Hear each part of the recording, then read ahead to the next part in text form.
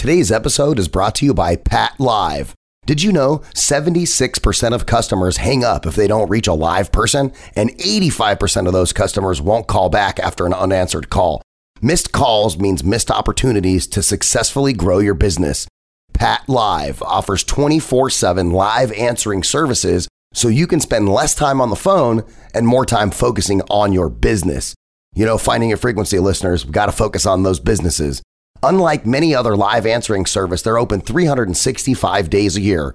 Their friendly and professional agents are all located in the United States and provide all the benefits of a personal receptionist, but at a fraction of the cost. They offer fully customizable scripts and call handling experiences to fit your business needs and fit seamlessly with your brand. Pat Live is more than just an answering service. They offer everything from message taking, call screening and transfers, to lead collection, appointment scheduling, order processing, and more. And now, for a limited time, Pat Live is offering listeners of this podcast, Finding Your Frequency, 15% off the regularly listed rates.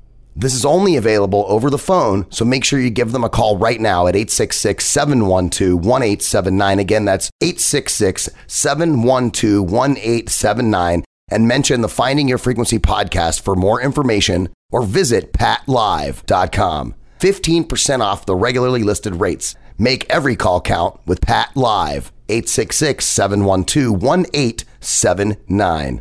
Mark, 1 Charlie. Mark, 1 Charlie. Ladies and gentlemen, I'm full of optimism. Einstein's theory of relativity. We're still seeing it quite well through that haze. T-minus 37 seconds. The fight with growing confidence. E equals MC. That all men are created equal. About the future innovations. And growing strength in the air. Tear down this weather. Head on. Something's happening coming up on station. This is Finding Your Frequency with your host, Jeff Spinard and Ryan Treasure. It's time to speak up, share your voice, and hear from the thought leaders. Ladies and gentlemen, welcome to another fantastic episode of Finding Your Frequency. I'm your host, Ryan Treasure, and you're tuned in right here on the Voice America Talk Radio Network. First of all, I want to thank everybody for joining into the show and listening on your favorite podcast application, or if you're listening to the show live, we really appreciate you. Make sure that you like and share this with your friends, and of course, make sure to give us 5 stars instead of 4, because 5 stars are better than 4. Why? If you're going to give 4, give 5. Let's do this thing. We got a great show for you guys today. We're going to talk a little bit about entrepreneurism and what it means in the space of being an attorney. And we have a great guest that's going to be joining us today as well. Our guest is Allan Friedman. He is the owner of the law offices of Allan Friedman, and he's a highly experienced Connecticut criminal defense attorney defending individuals facing allegations for driving offenses, domestic violence, drug offenses, assault, all of those types of things that would require a defense attorney, and he's had some great results. So we want to welcome him to the show. Welcome, Allan. Well, it's a real pleasure to be here, and nice to meet you.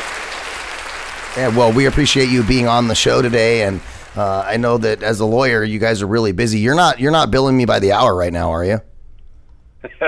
Certainly not. It's my pleasure to be here. It's a great opportunity to share with your listeners a little bit about what we do in criminal law in Connecticut. So were you wondering how long it was going to be before I had a lawyer joke? Yeah. There's a lot of lawyer jokes. I remember when I went to my first Mensa meeting a long time ago, and it consisted of a series of lawyer jokes. I have a thick skin. That's awesome. Well, you got to have a thick... kind of like the dentist, right? Nobody wants to go to the dentist, right? But when you have a toothache, you have to go to the dentist. And it's the same thing with a criminal lawyer. You really don't want to visit the criminal lawyer. But when you have a need for a criminal lawyer, you want to go to the criminal lawyer. So we're just like a good dentist. A good dentist wants to make that experience as painless and as stress-free as possible and make it a positive experience, even though you really don't want to be there. Yeah, I can appreciate that, and especially having a thick skin as well. I mean, that's something that I believe is an important component, and especially as a lawyer. I mean, you're out there arguing constantly, so it's important to have some thick skins. Well, in in this business, I feel that we need to make sure, especially, let me just share this with you. It's interesting how technology has innovated our business as a whole. When I started out 28 years ago, the internet was just an infancy. Smartphones didn't exist, and the way we advertised and got business as lawyers was through yellow page ads. And there's no feedback loop through a yellow page ad. It's just a constant succession of new clients coming to you. Whoever had the biggest yellow page ad got the most clients. And today, feedback is instantaneous. If a customer doesn't have a positive experience with you, immediately they're going to give you a bad review. And it's interesting how you kicked off the show. Give us 5 stars instead of 4. It's just easy to give us 5 stars. Well, you know what? In a customer service industry, which is really what we are, we're in a business trying to satisfy a customer and make a customer happy. We want those 5-star reviews. We want to satisfy the customer. It's a customer-centric orientated business. We want to make sure the customer has a positive experience in a terrible situation. The customer is going through a really bad experience in their life, and they're facing possibly one of their worst crises. You're there to help guide them through the process and give them the best possible outcome. But at the same time, you have to give them customer service. And a lot of lawyers, I think, they don't understand their true role, which is not only to get the legal result, but also to give them the good customer service. So my point being, technology being what it is, it's really transformed our industry with the feedback, with the Google reviews, with the ability for people to communicate with each other so much and have so much information at their fingertips and making a decision on which lawyer to hire. So we really need to perform a lot of roles that we didn't traditionally fulfill. We have to be the counselor to the lawyer, to the client. We have to be available to the client all the time to answer questions, very promptly. With all the methods of communication, video conferencing, text messaging, emails, all these things that didn't exist when I started. And I'm not that old. I feel like I'm old, but those methods of communication didn't even exist. But we need to implement them in our business so that the customer is feeling connected with the process. Is something that's very important to the client. Look, their case for trespassing or shoplifting may not be, on the docket of the United States Supreme Court, but to that client, it's the most important case to that particular client. And they want to make sure that they know that you're on top of the case and going to get them a great result. It doesn't matter if you get that case dismissed ultimately a few months down the road. If you're not keeping that client in the loop or letting them know what's happening with their case and they're feeling that anxiety and that uncertainty, they're not going to be happy with what you did for them. So it's difficult in this business to keep the customer happy who's dealing with a lot of stress, and also fight the prosecutor who's working for the state who has a opposing objective, right? That the prosecutor is looking to punish this person. So, and then you have the judge. So you're dealing with a lot of different people, and you kind of have to satisfy everybody and work to a favorable outcome, and doing it with keeping everyone happy.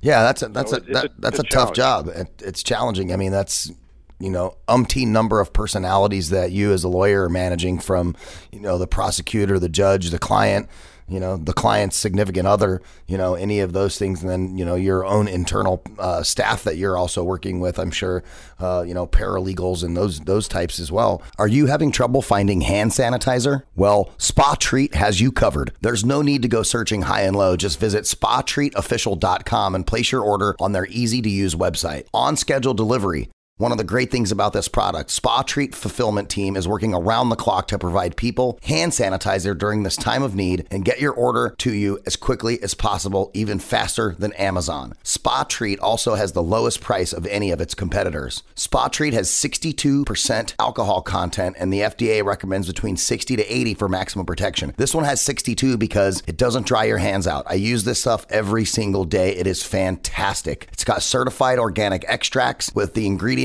in that hand sanitizer that are the highest quality, and they're designed to leave your hands smelling and feeling fresh while protecting you at the same time. The best part, there's no tricky residue left over. None of that sticky stuff. 4 scents available: unscented, tea tree, lavender, and lemon. And best of all, this product right here is made in the good old United States of America. A lot of companies are having trouble dealing with the current demands, so Spa Treat has dedicated themselves to providing a much needed product in the time of crisis. Spa Treat has better prices, faster shipping, and a larger supply than any of their competition. There isn't even a close second. Visit SpaTreatOfficial.com and enter promo code SPA SPA at checkout to receive 5% off your entire order. That's right. Not only are they offering the lowest price available, but they're also offering our listeners a discount. This promo code is exclusive to Voice America, and only our listeners get this discount. Spa Treat and Voice America came together on this sponsorship in order to provide Americans something they could really need right now: peace of mind. Visit SpaTreatOfficial.com and order yours today. That's SpaTreatOfficial.com, and make sure you use the promo code SPA at checkout to receive 5% off your entire order. SpaTreatOfficial.com.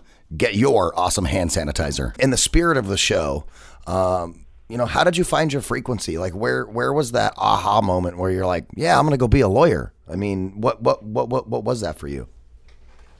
Well, I'll share with you. I really don't talk much about this, especially now with my clients, but when I was a child, I was kind of misdirected a little bit, all right? And I had this crazy dream at the time when I was about 14 or 15. I had a fantasy that I wanted to become like a outlaw biker, believe it or not.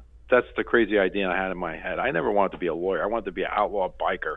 I watched those shows, and I said, those guys look like they have the best lifestyle, free on a Harley Davidson, driving around, doing whatever they want to do. They don't have to listen to anyone, and that's kind of the mentality I was at until I met this police officer when I was 16. And basically, my experience with this police officer was he put me in handcuffs, took me down to the police station, and beat me to a pulp. And I'll never forget the transformation and what that effect that had on my psyche, because there was nobody who could step in to help me in that situation. And to be brutalized in that manner, and to go through that, and to realize the police have this terrible authority and power over you, it kind of got me thinking, what can we do to counteract this power? What is the correct step? What can we do to protect people? So at the age of 16, I really didn't have a plan, but I started thinking about this. And, as I, matured, went to college, and that's, really where it coalesced into my mind that my future was in fighting for rights of people who are oppressed. And I don't believe for a minute that all police are bad. Definitely not the case. But there's a lot of people who are locked up right now who are completely innocent of their crimes. Just recently, a few months ago, we used, there's a show on Netflix. I'm not going to use profanity on your show. I don't know if we're allowed to do that, but it's called Don't F with Cats. That's the name of the show. And the way they did was they used some cyber tools to track down a serial killer who had tortured cats, and it's on Netflix. It's a great show. And I watched that show, and I used some of those methods to prove the innocence of my client who was falsely accused of a crime. And begrudgingly, I got the police to, cooperate to drop the charges against my client who was completely innocent. And he went through a huge ordeal. And just looking at how the police said to me, they went on the record on the press, they said, in 14 years we've been doing this, this is the first time anybody, we've arrested was innocent. And I said to myself, you know what? Jeez. That's probably not correct. That's the first time in 14 years that the guy's been innocent. It's probably been the rest of the innocent people weren't lucky enough to have found a lawyer who luckily, through coincidence, was able to find the evidence to prove that this person was actually innocent. A lot of people probably took a plea bargain, who were innocent, because they said, you know what, I don't want to go to trial and face the risk of taking a trial tax. Yeah, or maybe they didn't have money. Money is a huge factor when it comes to that too. I mean, when you think about, I'm innocent, But do I have the capital means to be able to pay my lawyer for a trial? Right? Because once you start going to trial, I'm sure that, the costs become increasingly more expensive too. And if you have a monetary issue where you don't have funds readily available to protect yourself in this manner, and, you may look at that and go, well, spend money that I don't have and go through a trial with an unknown outcome, or take a plea bargain where I know there's a known outcome and I can forecast the cost of this as well. I mean, I think that's probably plays into it too, right? Well, it definitely plays into it for a lot of people. And unfortunately, a lot of people can't even afford a lawyer in our society. I'm thinking about one guy I'm representing right now who's quite well off financially. He was charged with something. He's completely innocent. He didn't do anything wrong. He's charged with some bogus drug possession charge, and I've proven to the state that he was in possession of a prescribed medication that his doctor prescribed to him, and I've given this proof to the state. They're continuing to prosecute the case. We're going to have to take it to trial, but so far I've had to retain a pharmacist to give us certification that the substance was, not a controlled substance. I had to go to his original doctor and get copies of the prescriptions to the compounding pharmacy that made this substance for him to treat his rare medical disorder, to say that this substance is not a controlled substance. And then now I've had to hire a private investigator to review the police body camera footage to say that the way they interacted with my client was not appropriate. Luckily, my client has the money to do all this, and we're well positioned to defend his rights at trial. Otherwise, he might be forced to take a plea bargain and plead guilty to some minor misdemeanor. But luckily, he has the resources to do it. Recently, I was just thinking about our society. And of course, we're in the middle of the political season where we have all the debates about what we should do looking forward in our society. And, it's somewhat shocking that we're the world's leading jailer in the United States. And we have to ask ourselves, why? We have the most amount of people locked down, 750 people per 100,000 locked down in the United States, more than Russia or China or any other country. It's amazing, right? We're a prison state. Yeah, well, I think for a long time, there's been a lot of people that were in jail for stupid, silly stuff like possession of a joint. Oh my God, this guy's got a joint. We better lock him away for 5 years. Some of those policies are, thankfully, kind of changing, state to state based off of like medical marijuana and stuff. But that was one thing that always bugged the heck out of me is like, I live in Arizona, and if you get caught with, a seed of marijuana, a stick, a stem, anything, and you're not part of the medical marijuana program that's here in Arizona, like it's an automatic felony. It's like insane. Well, there's a lot of, with drug laws, right? There's a lot of disproportionate application of the law depending upon what type of drug, and a lot of that is racially biased. Like in federal sentencing laws until quite recently, for instance, people who had a small amount of crack cocaine could face a life sentence, versus someone who had powder cocaine would face a much lower sentence. And certainly, from state to state, from place to place, with marijuana, the sentences vary dramatically. The enforcement varies dramatically. The policeman's attitude when the police officer encounters somebody who's in possession of a small amount of drugs will vary greatly depending upon who he encounters, depending upon their race and where they're from. If they're from the community where the police officer is, encountering them, or if they're from a different area. All these factors come into play, so the outcomes are very disproportionate and unfair a lot of times. And the people who are affected a lot of times are wrongfully affected. It's reflected upon the the percentage of people who are incarcerated based upon their race.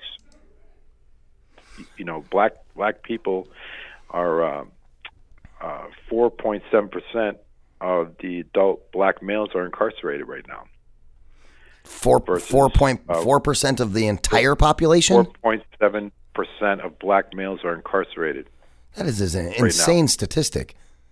Right, versus 0.7% of white males. So I listen. You know what? I don't believe for a minute that my Afro-American brothers and sisters are any more likely to commit crimes than any other race. It's I agree. Not something that I believe. No, I wholeheartedly agree with you on that. You know, I have friends from all types of ethnicities, and I joke around all the time, and and I say, I don't hate anybody. I just hate everybody. Because everybody has tendencies. Treat everybody the same. I agree. But it's unfortunate. It's a tradition of our society. I was thinking back to my youth when I was a young boy. I grew up in the South, and I grew up in the era of the Civil Rights Movement. When Dr. Martin Luther King was making a big change. And we've made a lot of changes. We've come a long way since those times, right? Things were a lot worse. It was a lot uglier when people were rioting in the streets all over our country, to make a change, to do away with segregation, to do away, to bring the Civil Rights Act into effect. Tremendous change. But unfortunately, the racism in effect is still affecting our criminal justice system. And that's something that, for my small part, I like to use whatever resources I can do on a case-by-case basis to overcome, because unfortunately, as a system, a systemic bias, it's having a huge impact upon Afro-Americans. One statistic that shocks me, I think about all the time, is that Afro-American males are 49% of them are becoming arrested by the age of 23, which is a shocking statistic to me. Yeah, I mean, it would be a shocking statistic if it was with any group. You know what I mean? No matter the group it is, if you're, half of your entire race is being arrested by the time they're that age. I mean, that's just a huge problem in and of itself with, racial profiling and all that. I'm 100% familiar with that. I got the opportunity to live in Maricopa County for the entire time that Sheriff Joe Arpaio was in office, and I'm sure you've heard that name before, but that guy. Oh yes. That guy was the epitome of racial profiling. I mean, he would specifically send patrols through Latino-based communities and do raids on houses for no reason with no warrants, and had lots of troubles. And thank God he's not the sheriff here anymore. We got a new guy who's been a lot better and who understands some of those relationships a lot better and is able to manage himself a lot better. But I mean, there was a time where Maricopa County was just getting hit with lawsuit after lawsuit after lawsuit, and for me as a taxpayer, I'm like, at what point does this end? Like, this money that's being spent to these victims of the crimes that are perpetrated against them by our own police. Not only are our tax dollars being paid out to them to patrol our streets, then you guys make bad decisions and do racial profiling activities, and then now my taxes are now going the other direction, and now we're paying lawsuits because of the same thing. And so now I feel like we're spending all of this extra money that could have went to education, knowing that the United States is one of the lower ranked education. Like, if we had, less resources in going to the police state and all of those things, like, how much better educated could our kids be? I couldn't agree with you more. You know what? I was thinking to myself, just the other day, I was saying, all this talk and the debates about, education, how important education is, how important it is for our society to move forward to compete against China and other nations in the new technologies of the future, is that we have an educated workforce. We're spending $40,000, per prisoner per year on average to incarcerate people. And then when they're incarcerated, it's interesting that when people get out of jail, it's very hard for them to find jobs often. first of all, when they're in jail, they're learning. It's basically a college of crime. It's like a university of how to be a bad person. You're putting them in a situation where they're learning terrible things, not good things. And when they come out, nobody wants to hire them. We have right now 700,000 people in our society who are people who've been released from prison who can't find jobs in the first year they've been released from prison because nobody wants to hire them. Well, when people go to prison though, don't they get the opportunity to further educate themselves while they're there so they can be prepared for going back into regular society? Sure, absolutely. I mean, if you avail yourself of all the programs that are available in prison, I mean, you can even get a college degree. You can get your GED. You can get any kind of education. There's a lot of opportunities that are available, and of course, anybody who's going to be incarcerated, it will be a great opportunity to take advantage of that. But let's just think about this statistic: 1/3 of black men in their 20s in the United States at this time are either on parole, probation, or in prison, right? So that's just like a ridiculous number, right? So what is their future? What is their future going to be like? And how much harder is it for them in that situation, being in prison, on parole, or on probation, to hold down a job and to get an education and get ahead? And, why is it that they're in that situation? Where's the bias? Where's that coming from? It's coming from all different angles, from the police enforcement to how the system is adjudicating their case, to the resources they have to obtain an attorney, to the sentences that are being handed out by the judges. All this needs to be changed. And, it's really being, I think Bernie Sanders is the only one that's really talking about it.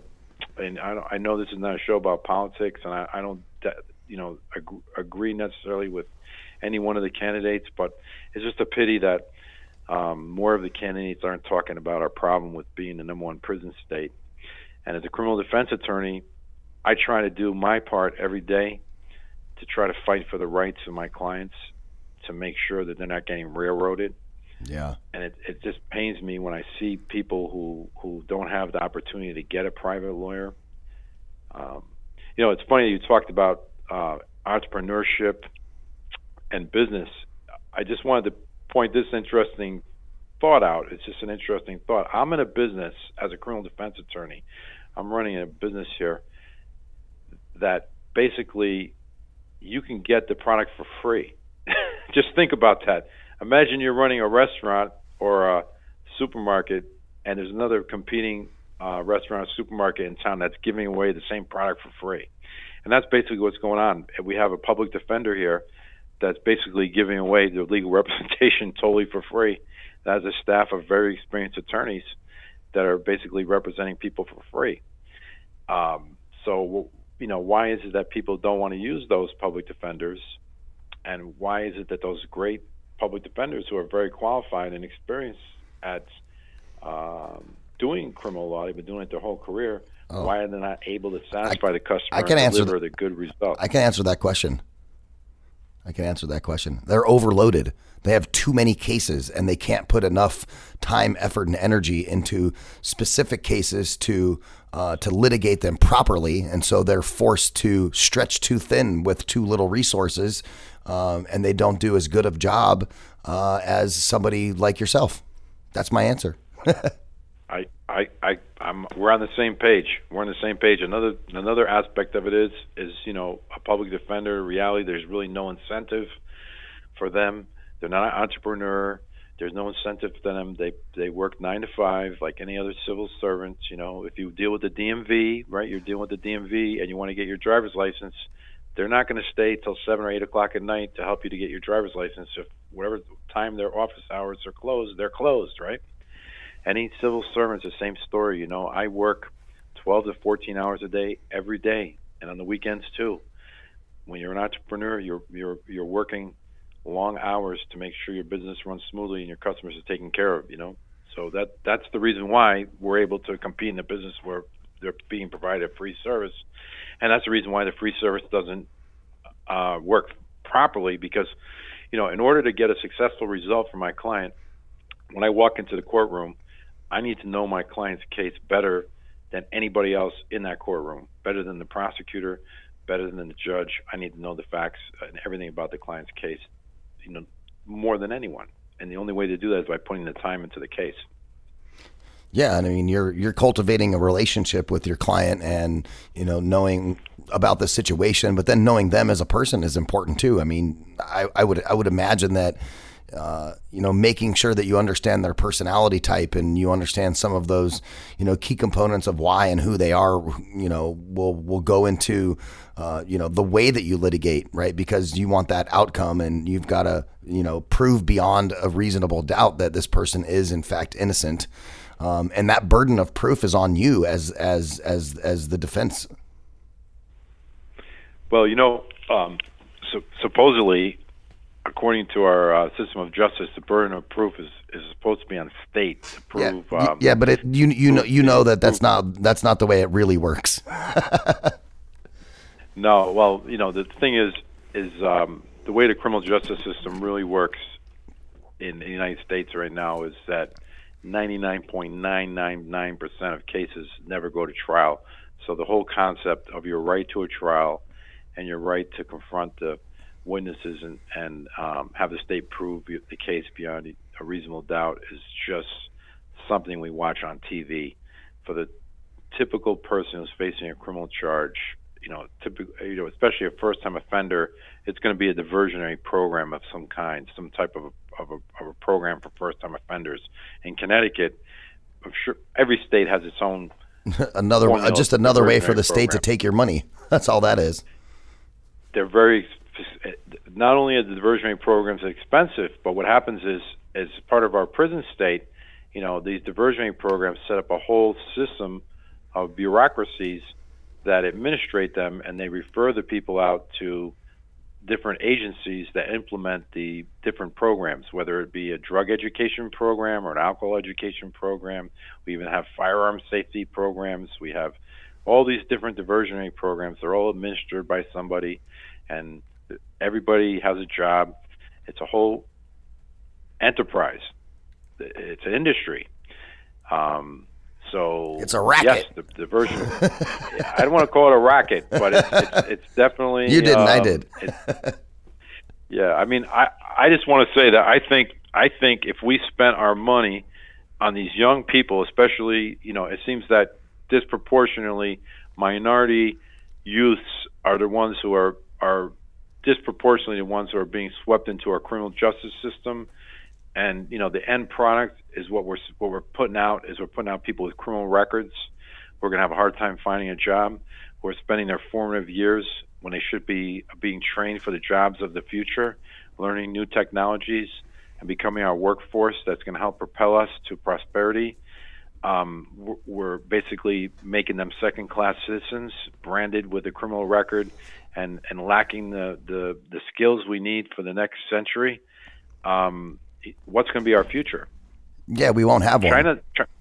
China's not doing that with their citizens. No. They certainly have a very draconian system. They do execute people, and they have very unfair trials. They have a lot of issues, but they don't have anywhere near the amount of people we have locked down. It's just a shame, too. I mean, how much human potential is, just sitting in a cell for some silly reason. I wholeheartedly believe, I mean, if you assaulted someone because you have anger management problems, or you're, doing something in the neighborhood of, like you're a murderer or a rapist or whatever, like some of the really heinous type of crimes, like, yes, you deserve to be locked up.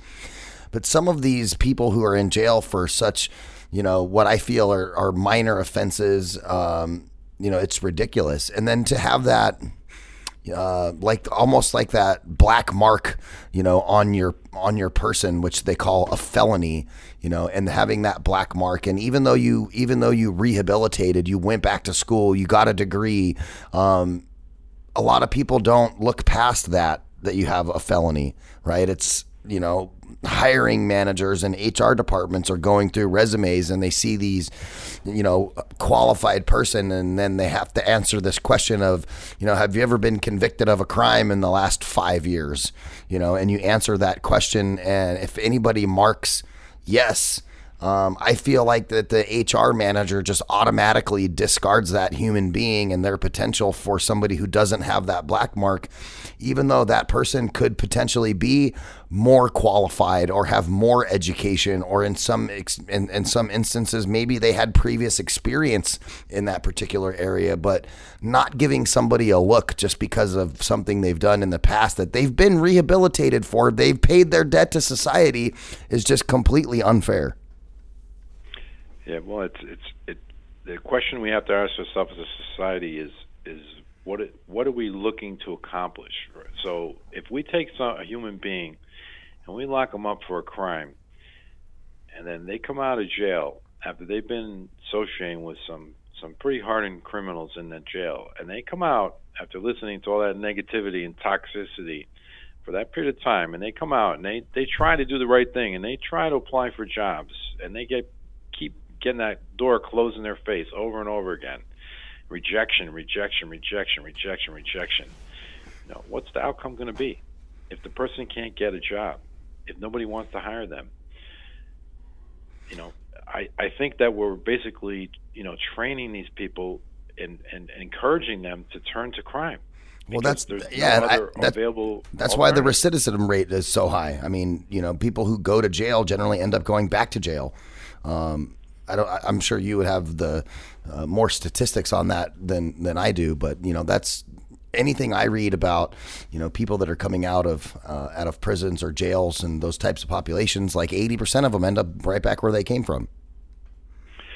Well, it's definitely a problem because the reality of what I'm seeing with the prison population is that a lot of the people that are headed to prison, interestingly, have one of two characteristics, right? Which prison isn't really adapted to solve. Okay.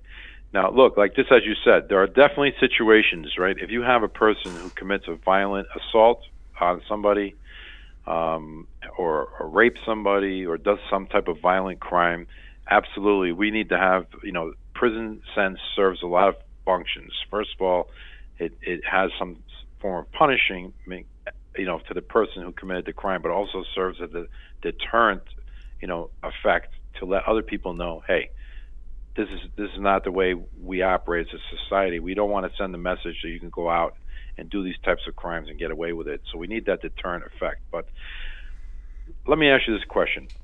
If you have somebody who's mentally ill, for example, who doesn't know the difference between right or wrong, who's suffering from schizophrenia, and they commit some type of crime when they're in that type of condition, right? What type of deterrent effect is the possibility of them doing a jail sentence going to have on them when they're in a state of mental insanity? Because they don't even know what planet they're on. It just makes it worse. So you take that person, like for instance, right now I'm defending a youth. His case has been highly publicized in the area. He was 18 years old. He was walking down the street with a raccoon under his arm and some skivvies, and he decided to stop in the middle of one of our most luxurious towns, a very high-end town, and take a dump right on the sidewalk. So somebody observed this and said, this is kind of strange. A young man walking in this affluent town full of billionaires and millionaires and just taking a dump right in the middle of the sidewalk with a dead raccoon under his arm. Let's call the police, right? So when the policeman responded, this little wiry youth, I guess the policeman wasn't careful enough and wasn't watching out. He punched the policeman in the face and broke the policeman's jaw and his nose. It's caused a serious injury. I mean, listen, nobody wants to see a policeman get hurt, right? Nobody wants to see that. And I'm not blaming the policeman at all.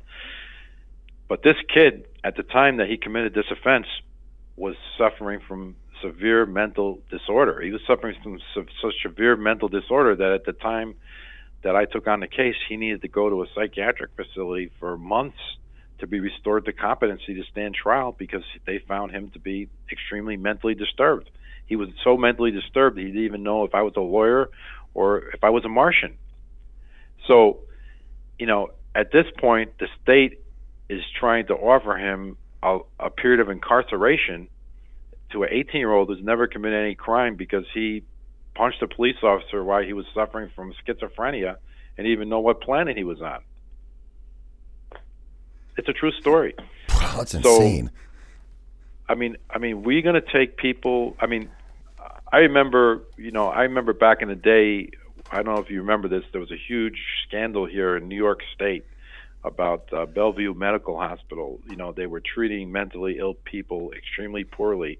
As a result of that, there was a huge backlash all over the United States, right, in the 70s, to take people that were those, people who were mentally disturbed and let them out in the community, because previously we were locking them up in a jail-like setting. We weren't treating them properly, and we weren't allowing them to be in the community, right, which was very unfair. It was very, very unfair, because those people who are suffering from those disabilities can be treated with medication, right, and they can exist in our society. They can function. Somebody like that needs treatment with doctors and medication, and they can exist just fine. But in the 70s, we were locking them in psychiatric hospitals and throwing the key away and just locking them away, and they were in very horrendous conditions.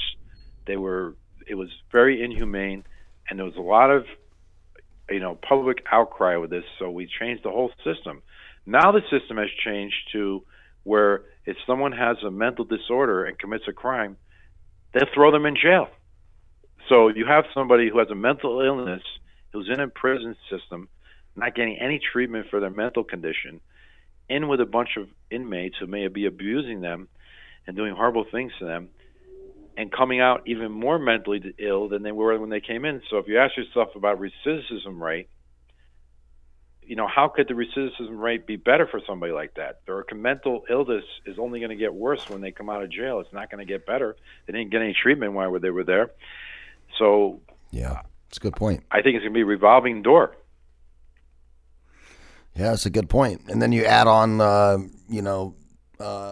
privately ran prison facilities that are in it for the dollar. They're not being ran by the state. They're being ran by other entities that are like basically for-profit prisons, which drives me nuts.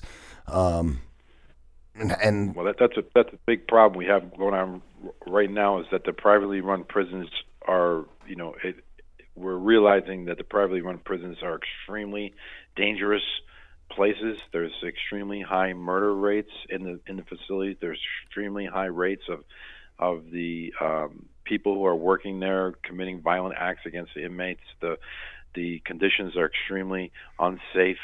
It's very bad, and unfortunately, like anything else in our society, the lobbyists are extremely powerful in our state legislatures, and what the people who are behind these private prison systems have tremendous resources. They lobby, to create these private prison systems, and they get created. And the average person who's just living their regular life is just thinking in the back of their mind, you know what?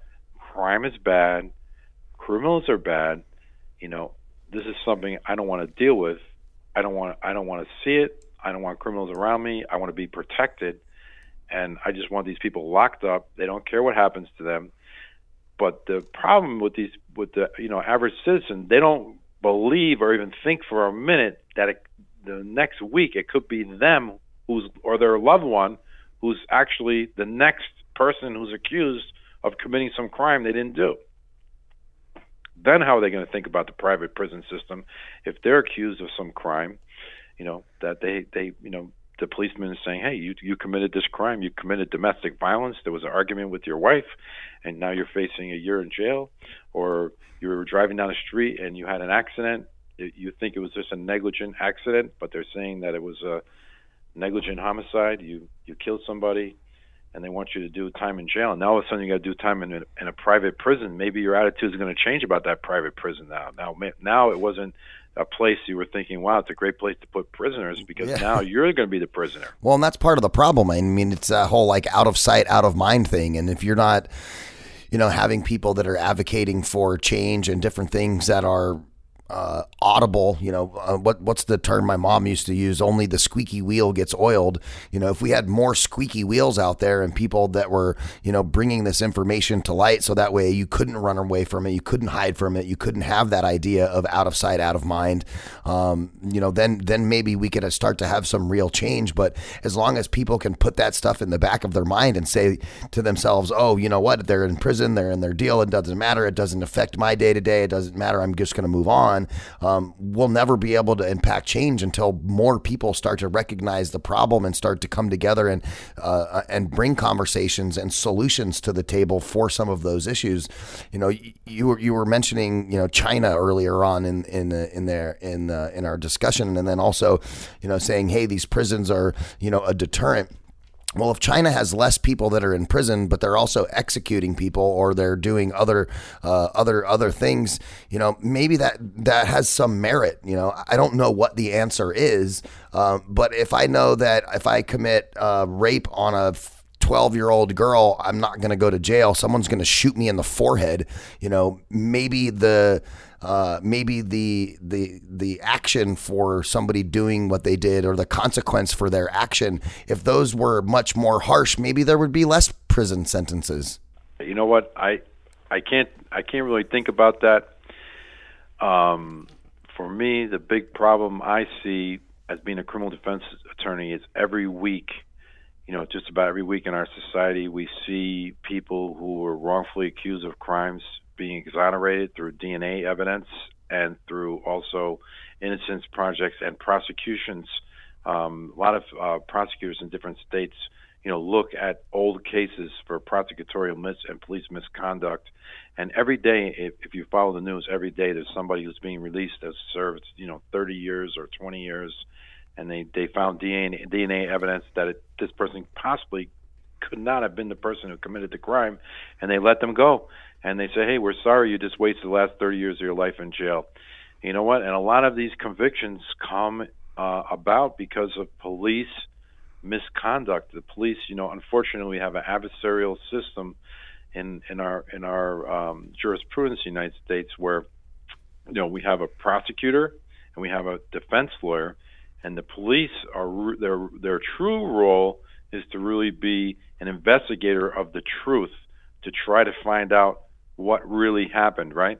But the reality is, when they're investigating a crime, very often they make a conclusion in their mind as to who they think the suspect is, and then they feel they're going to prove the case, that this is the person who committed the crime, and they stop having an open mind as an investigator of the truth, and they act as an agent to frame or pin, a case on this particular person they've decided is the suspect, is the guy, is their guy.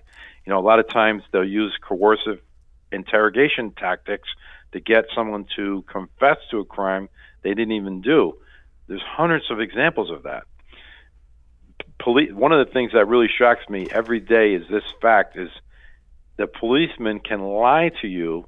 They can get you locked up in a police station, get you to trickily get you to waive your rights.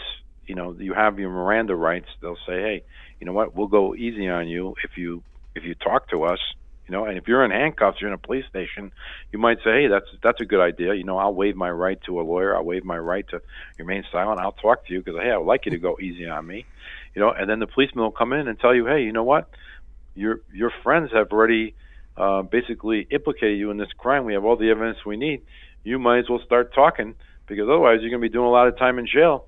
It may be all lies the policeman's telling you, and that's a legitimate, legally authorized method of interrogation the police are allowed to use. Meanwhile, if you lie to the police officer, you can be charged with making a false statement to police or interfering with police and charged with a crime. Yeah. It's really not a level playing field. No, not at all. We got to stop for just a second and talk about an awesome product. And when I say awesome product, I mean awesome because I just used it. I used it yesterday. I use it every other day. I'm bald, and I know having a good set of razor blades is amazing. And now is not the time to overpay for razors at the drugstore. Harry knows sometimes it's better to stay inside. That's why they ship directly to you so you can experience the quality of a Harry shave in just a few days from the convenience of your own home. What I really love about it are their shave gels, the low prices. It's just amazing. Join the 10 million people who have tried Harry's and claim your special trial offer by going to harrys.com/frequency. That's harrys.com/frequency. And why Harry's, you ask? Because it's awesome. I'm a bald guy, like I said before, and I know razors. And I know this product, it's fantastic. Harry's is a return to the essential. Quality, durable blades at a fair price, just $2 a blade. That's right, $2. They've cut out middlemen. They have a great German blade factory that's been honing precision blades for a century. That means you get a high-quality blade at factory direct prices. You can feel good about your purchase, 100% quality guarantee. If you don't love your shave, let them know. They'll give you a refund. And 1% of the proceeds are set aside for nonprofit organizations devoted to helping provide access to better health care for men and veterans. You guys know Finding Your Frequency. We love to support the veterans.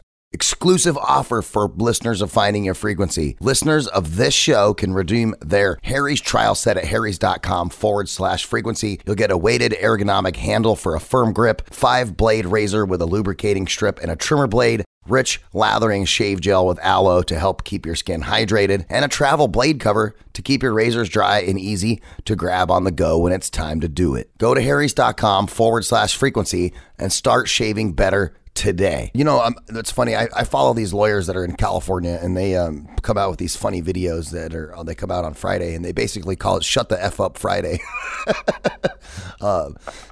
I've seen those guys too. Yeah, and I mean, there's a whole lot of truth in what they say. You know, you get arrested, and someone says that you did something wrong. You know, I think those guys are they do the same thing that you do for people who are charged for like medical marijuana and marijuana charges. And so, but I mean, it goes for just about any scenario that if you're going to get charged with a crime and the police are able to lie to you blatantly to try to get you to talk, your best defense is to just not say anything until you have your lawyer. Absolutely, 100%. Any of your listeners out there right now, the Constitution gave us, you know, the founding fathers realized what a police state really is and how terrifying it is, and that's why they gave us, you know, the Fifth Amendment right to remain silent, the Fourth Amendment protection against unreasonable search and seizures. You know, back in England or wherever they came from, you know, the government had the right to just invade your house and search for whatever they want.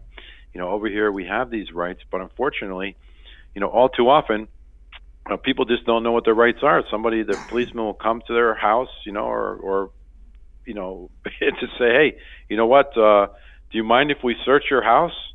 And the person says, okay, you know, come on in and search my house.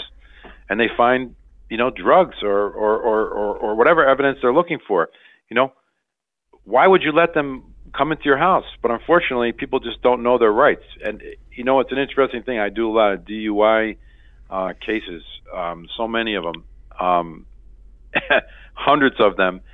And every single time these cops, right, they say when they come up to the car, every single one of them, they say the strong odor of alcohol when they come up to the window when they're talking to somebody. They never say, you know what, I detected an odor of alcohol, or I detected some odor of alcohol, or I detected a slight odor of alcohol, or I detected a moderate odor of alcohol.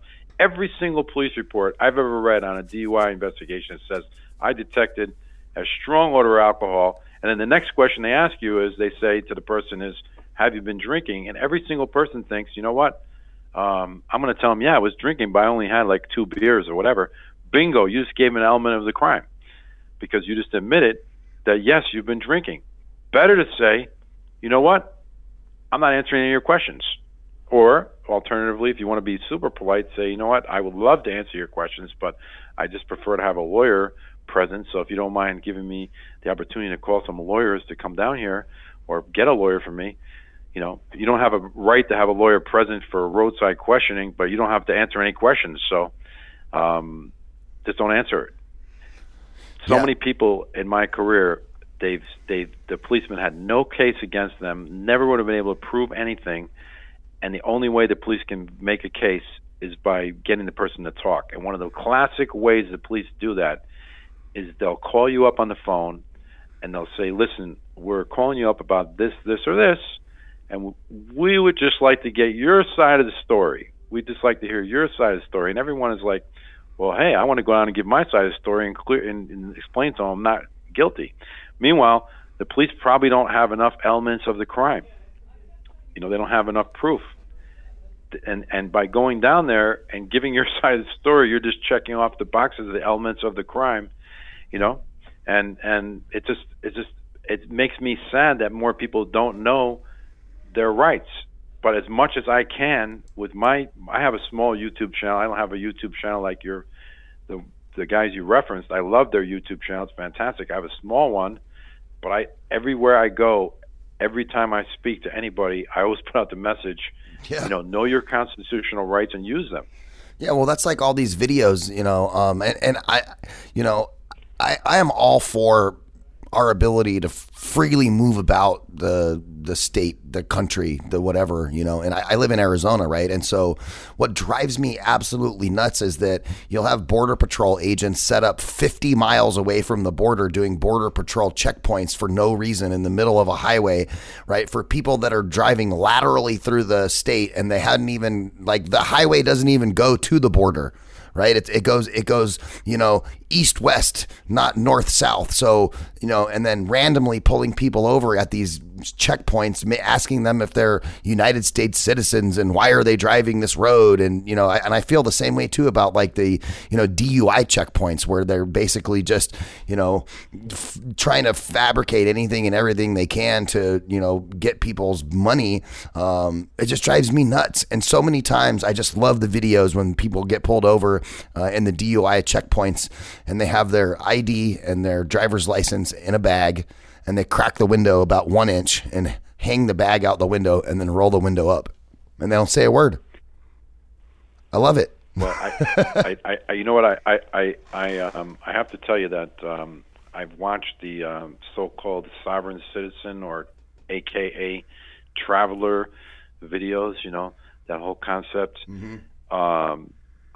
I will say that unfortunately the vast majority of those individuals, they're, although, the guys who do those videos, it's a very entertaining concept and they're going to get their videos monetized, and some of them, they do it as a hobby.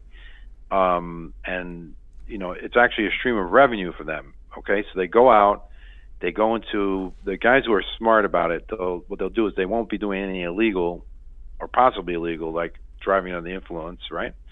And they'll go into like a public area, like a town hall or into a police station or a school or wherever they feel like they have a right to be, and in a start public filming. area, and they'll be recording, and they'll get the policeman to respond, right? And then when the policeman responds, they'll start talking trash to the policeman. And then the policeman, there's really nothing they can do because they're authorized to film in public. They can do whatever they want, and it makes for an entertaining video with the showdown with the policeman. And the policeman's like, "Well, who are you? Will you identify yourself?" But these guys who drive, okay, let me just say this: I don't condone driving under the influence whatsoever. It's very dangerous. I just had a client of mine, who was tragically involved in an accident while driving the influence, and somebody was injured.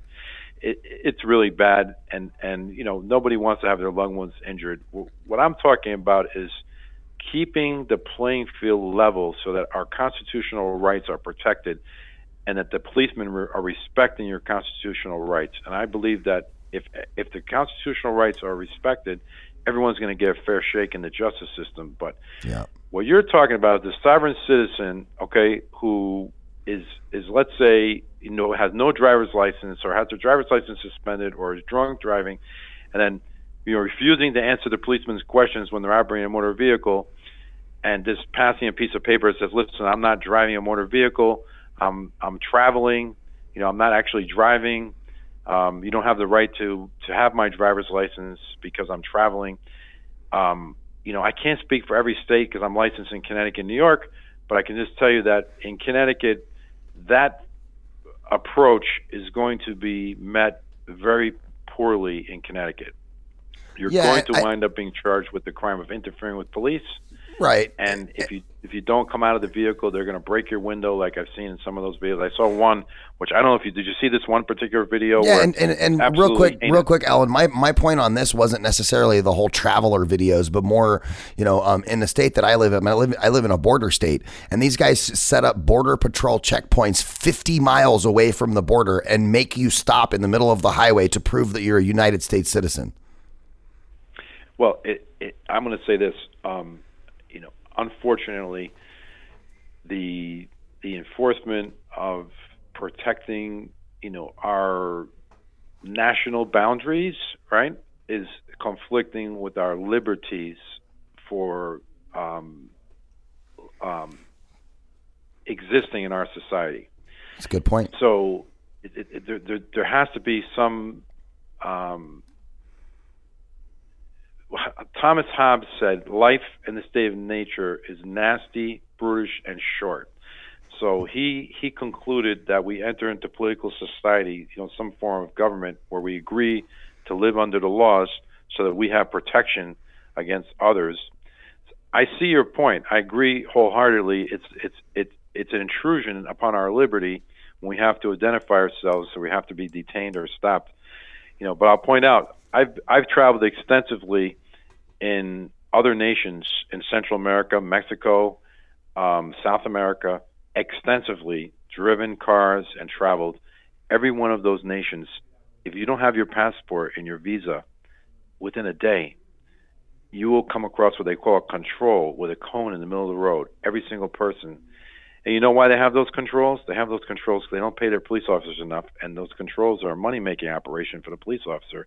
They stop every car, and they make sure everyone has all their paperwork in order. Not only their immigration documents, but their registration, their driver's license, and everything else. So in our society, the policeman needs to have some probable cause to pull you over ordinarily, right?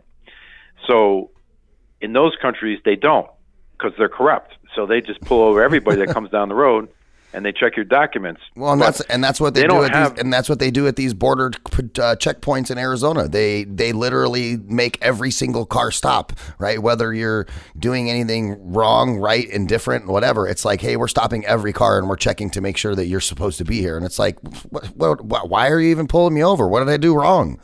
Not to mention I'm 50 miles away from the border. Yeah, but the thing is in that situation. Is we have to ask ourselves, and the question is a balancing question, right? That's why I was talking about Thomas Hobbes. Is this kind of a balancing question? Is if you're a citizen, right? What are you willing to give up your liberty to not be stopped and detained anywhere, even for a minute, to be totally free to go wherever you want, but at the same time, the people who are protecting our borders are very restricted and limited in the ability to apprehend people who are coming across our border. So that's kind of like I don't really take a position either way on either point. Yeah, no, and I don't necessarily take one either. It's a competing value. See, so yeah. Basically they're setting up their checkpoint probably a little too far. When you go into Mexico, they have their checkpoint set about 12 miles from the border. If you want to go into the interior of Mexico, so when you're driving into Mexico, you drive, and then 12 miles later, they have a more intensive checkpoint where they check you out more thoroughly if you want to go beyond the border region, right? Yep. It's 12 miles. 50 miles from the border is a little far into the country, I'd say. I mean, I kind of think it's invading a little bit, and it also, depending upon which road you're on, right? If you're going on a road that's going east-west, maybe that's not really your most heavily trafficked migrant route. You expect to go on a north-south route, right? But at the end of the day, it's like this. Think about this other thing too. This whole stop and frisk thing. It's very controversial, right?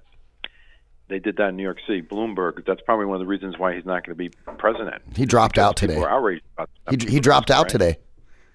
Yeah. So that was probably the number one reason, because people in the minority community were so outraged with stop and frisk because they were so annoyed that they'd be walking down the street, and just because they're black and they're living in the ghetto, they're going to be stopped and frisked, right? Meanwhile, if you're some white guy in Wall Street, you're not going to get stop and frisked, right? So, but the problem was at the time that he implemented stop and frisk, if you were living in the impoverished area of New York City, like in the South Bronx, the death rate was like ridiculous. It was off the chart. It was people were killing each other right and left. It was like, I think it was like 600 homicides a year. So when they started to stop and frisk, the homicide rate went down dramatically. So, you have to really, I don't really make a judgment call on it one way or the other, but at the same time, you really have to ask yourself, the question is do you want the liberty of being able to walk down the street without a policeman coming up and stopping and frisking you for a weapon?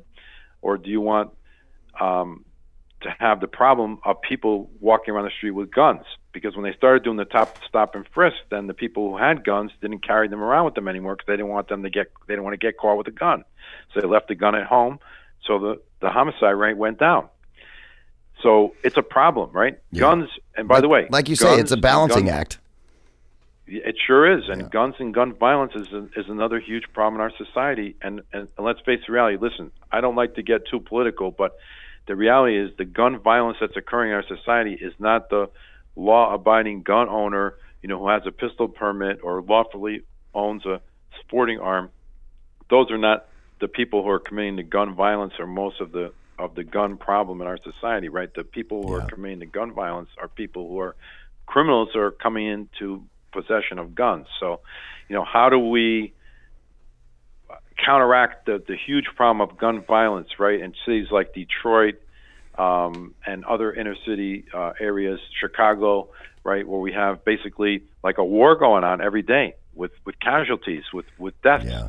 People who are looing their loved ones, right? Who are completely innocent. You make a good point. There's definitely something that needs to be done in that space. And looking at the time here, I think maybe we'll have to have a follow-up interview with you on so we can talk a little bit more about some of these, issues that are plaguing us as Americans and how we can, come together and have some common ground and try to come up with some policies that are working for everybody, because the Beto O'Rourke way of saying I'm just going to take everybody's guns probably isn't the best way, and we can talk more about that when we have you back. Thank you for being on. Allan Friedman, attorney at law. Check out his website, allanfriedmanlaw.com, and of course you can always shoot him an email from his website and go check out what they do. Allan, thank you for joining us today.